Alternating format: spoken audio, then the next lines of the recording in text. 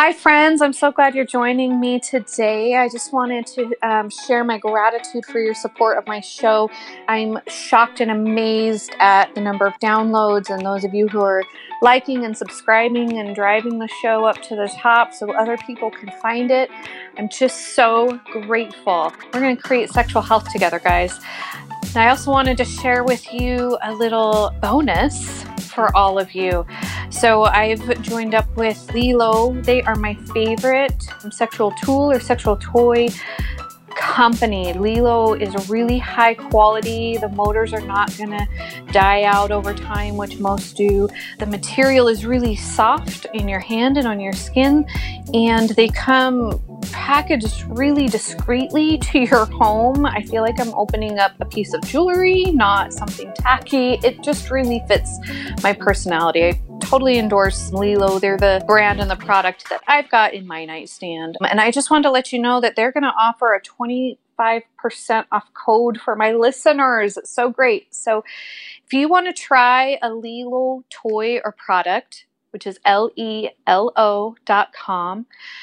you can use my promo code CAMI20, CAMI20. CAMI20 is the promo code, and they're going to give my listeners 20% off any full-priced items. I'm just so grateful. That's so generous of them. It's so great. You're going to be supporting me and helping the show survive and thrive, and I just want to pass that off to you guys. I want to share with you another one of my favorite products. Coconu, which is COCONU lube, is one of my new favorite products. It's what I've got in my nightstand. It's organic. It's made the right way, helps us sustain the planet, and it is an excellent product. It beats the other water-based and oil-based lubes that I'm familiar with in a lot of categories. Their product line is very simple. They've got an oil-based lube, which is amazing. They've got a water-based lube, which is long-lasting. That's important. And they have a CBD body massage oil, which I just can't get enough of. So I wanted to share with you guys. I've teamed up with them. And any of my listeners who choose to purchase Coconu, which I think you should, give it a try, you can use the promo code SEXTHERAPY101. That's the name of my show, right? No spaces, Sex Therapy 101, and they're going to give all my listeners 15% off of your order. So give it a try. I'd want to hear back from you, how it pairs up with what you've been using lately, and just passing on some good news.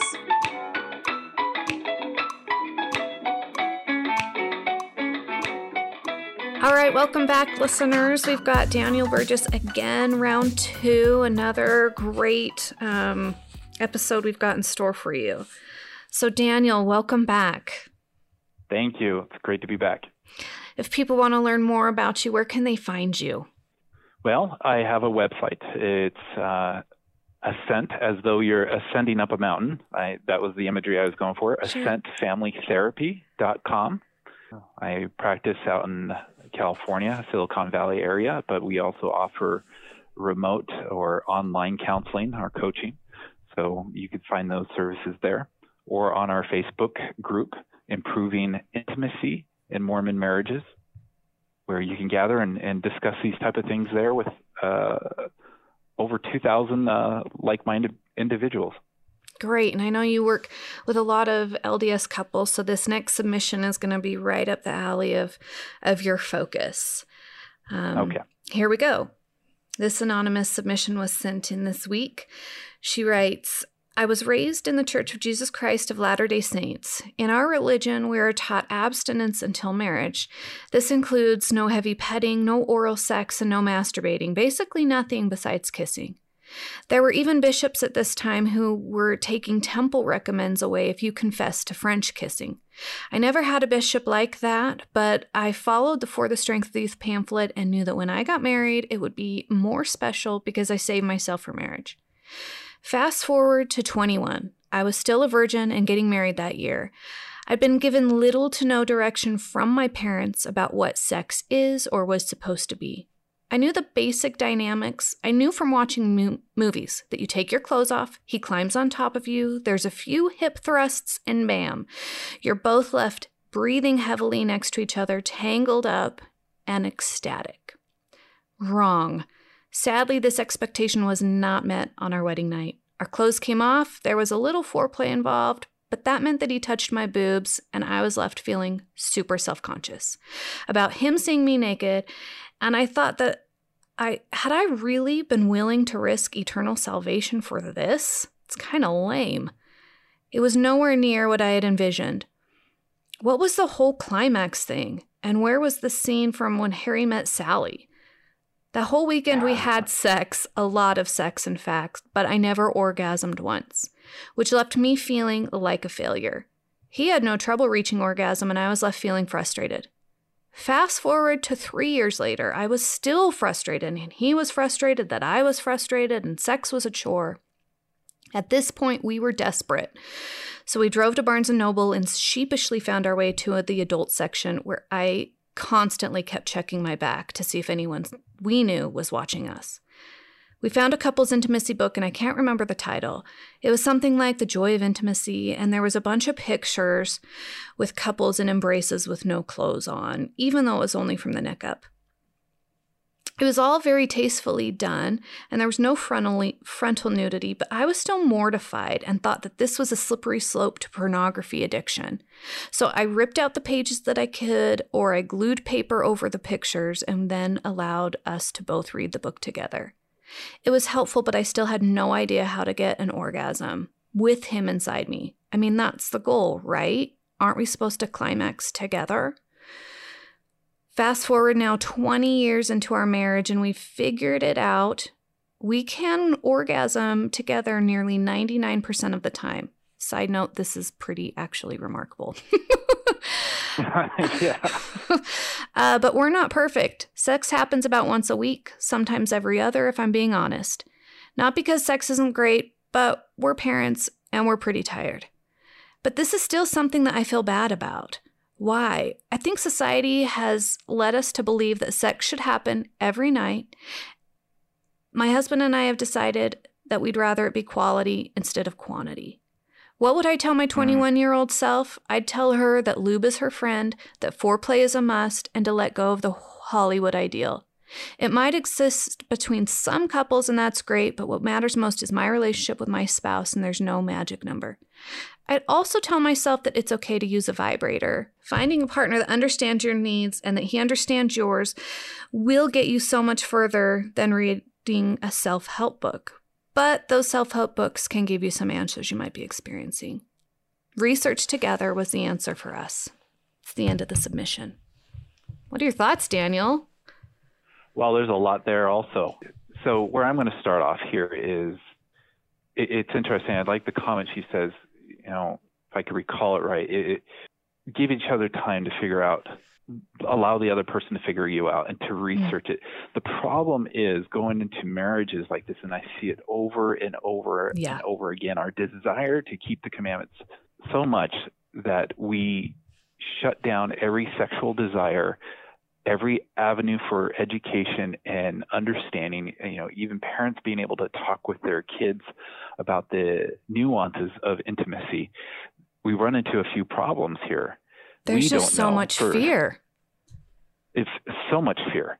And that fear prevents us from knowing who we are as a sexual person. And so when you enter into marriage and you're going to learn it with your partner, you don't even know who your sexual self is. Right. And you're trying to teach somebody else or share, and it gets convoluted. And so what happens is this sexual, I call it in my book, sexual silence. And it's not just not talking about it, but it's not acting on it. It's not recognizing it. It's not researching it, because as she pointed out, she was afraid even just to research it would lead her into some sort of addiction. Right. Well, that's just problematic. There's nothing else in the gospel or in science that we study that we approach with some similar perspectives. Point is, if we don't know ourselves going into this relationship, you're going to continue to have this problem going forward in your relationship. And it really is the exception that couples end up figuring it out. I thought so too. I was like, wow, good job. Yeah. She didn't mention therapy. She didn't mention counseling, just determination and research. And you're right. I sit with so many couples who are 20 years down the road and they haven't figured it out still.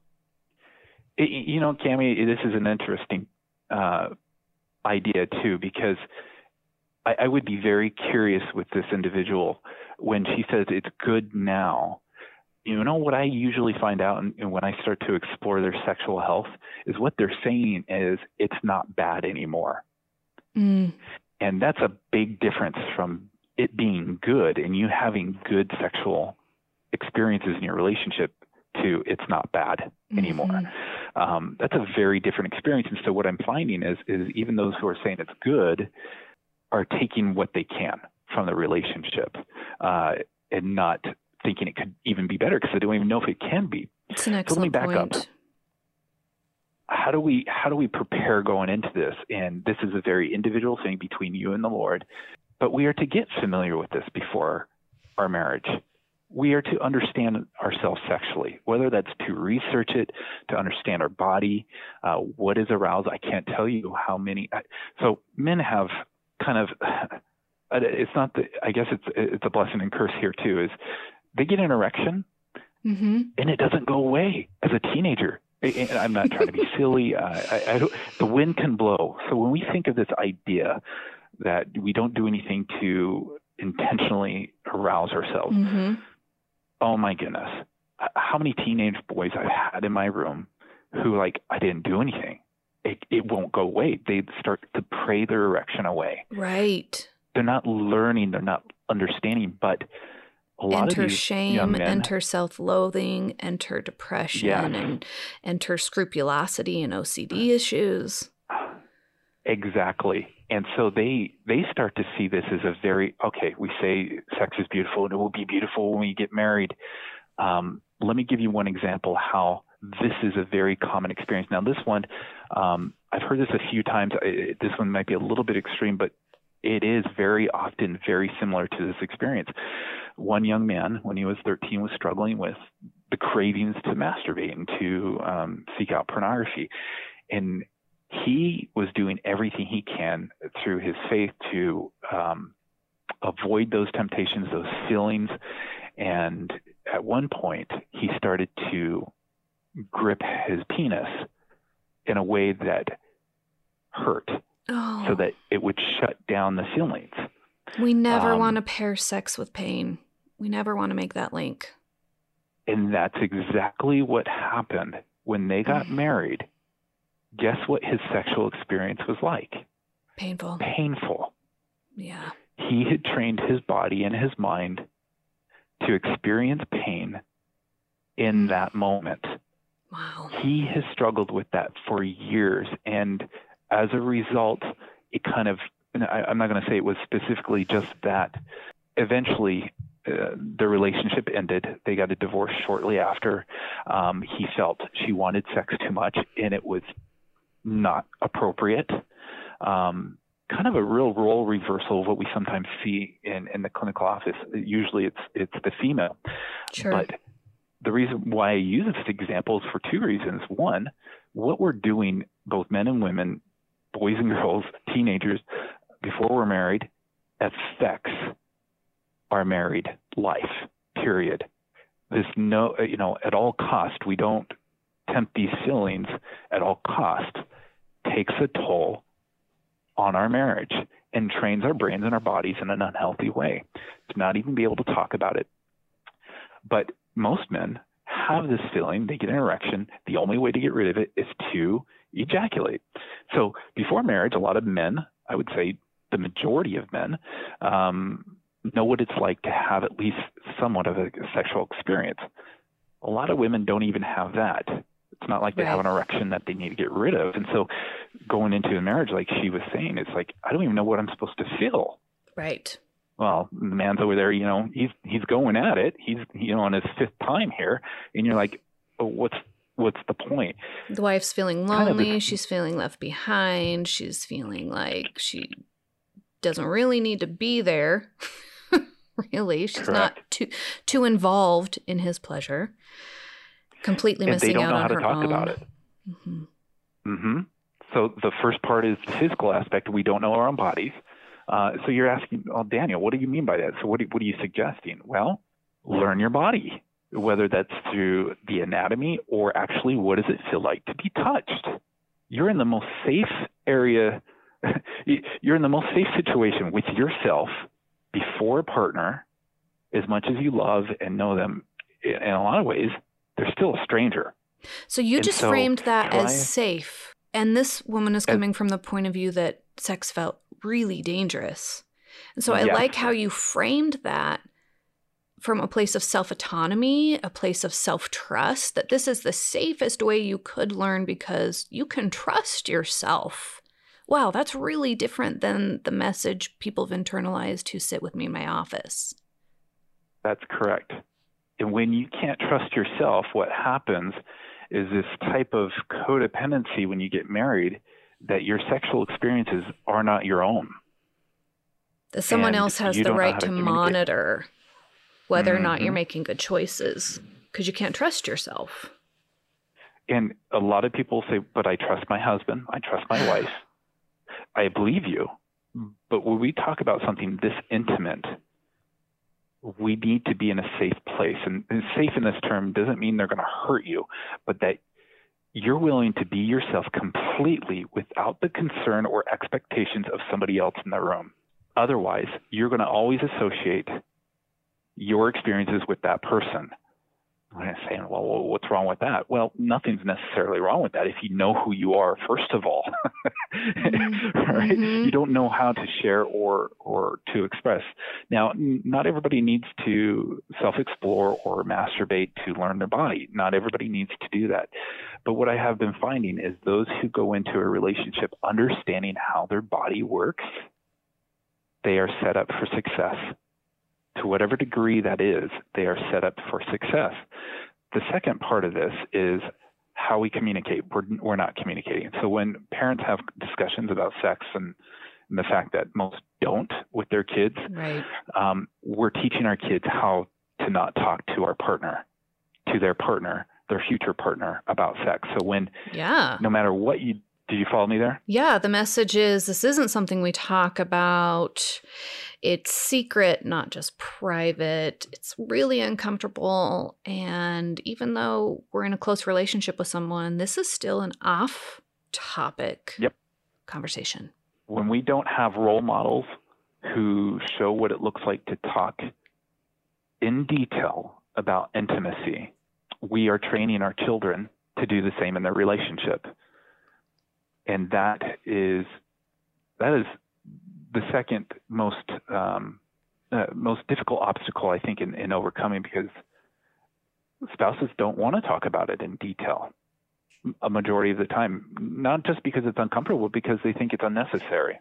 So I hear you saying those couples who are set up to be sexually successful are those who've come to learn that their sexuality first belongs to themselves, and they're aware of what they find pleasurable, and they're aware of their own body with a sense of it belonging to themselves in a good way, and then are able to come together and share that with their partner through communication about their unique sexuality, and it becomes a sharing.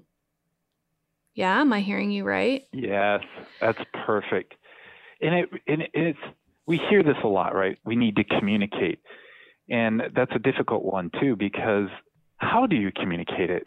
And, being able to break through all that awkwardness, so I'm going to step into the role as a parent now, and I'm going to kind of reach out to the community here and really, really encourage parents and adults to get comfortable with this topic. We have vibrators on our nightstand, and we don't hide or embarrassed about that. Now, we're not flaunting stuff, but it's part of our healthy relationship experience. Our kids can ask us about those things. What is that for? This is part of our lovemaking. In that, we give them an example of how to communicate it without shame, without silence, without fear. Oh, this is a normal thing. We don't want to talk to our parents or talk to our kids about this because there's some sort of taboo there, and it feeds that fear and that awkwardness, and we got to just break through it. We're going to be awkward, but we got to break through it and just start normalizing it. And that will prevent us from falling into these dangerous routes, these risky behaviors, or not having sex at all. So tell me, as we're trying to break through this fear and create this normalization, how do you balance with your LDS clientele the idea that your sexuality belongs to you first and it's something you share? How do you balance that against some of the way sexual values are interpreted that the church offers to families?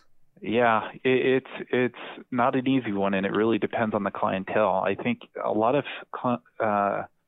it is very interesting because I think a lot of couples, by the time they finally get to the therapy office, so I have a few experiences, and this is one of them, is the old way isn't working. Right. And they know they have to do something, and they're at a scary point. And so the script you were given didn't work. And so it's interesting in those cases because it's one fear beating out another fear. And that fear is we're going to be miserable for the rest of our life, or we're going to get a divorce.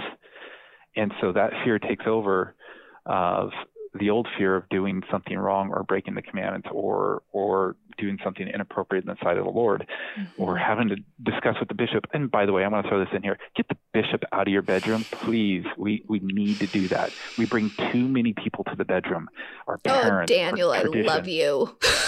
Our customs, as much as I love and respect, I can't, our leadership, our good leadership, we as individuals bring too many people to the bedroom. Yeah. I cannot tell you how many times I've heard couples say, should I talk to the bishop? Or I'm sitting there thinking, do I do this? Boy, I don't want to have to talk to my bishop. Oh my goodness. Please no wonder don't. We can't be successful. Yeah. What's that? I said, please, when they say, should I talk to my bishop? In my head, I'm screaming, don't, please don't. No, this is between you and the Lord first. You and the Lord first. And it's bringing back that idea that you can't trust yourself. Correct. Sometimes to clients, exactly. I want to give them a grown-ass man card and say, here you go. You don't need another adult chiming in on this. Please, can we create a greater sense of internal authority where you can trust yourself to know if you're crossing your own lines or not? Exactly. And you're reinforcing that unhealthy habit. So that fear comes in. They realize that their relationship's going to probably end, or they're just miserable and they don't want to live like this for the rest of their life. And so they're willing to say, let me try something new. I'm not happy. I'm not having the eternal marriage I ever thought I would. So something has to change.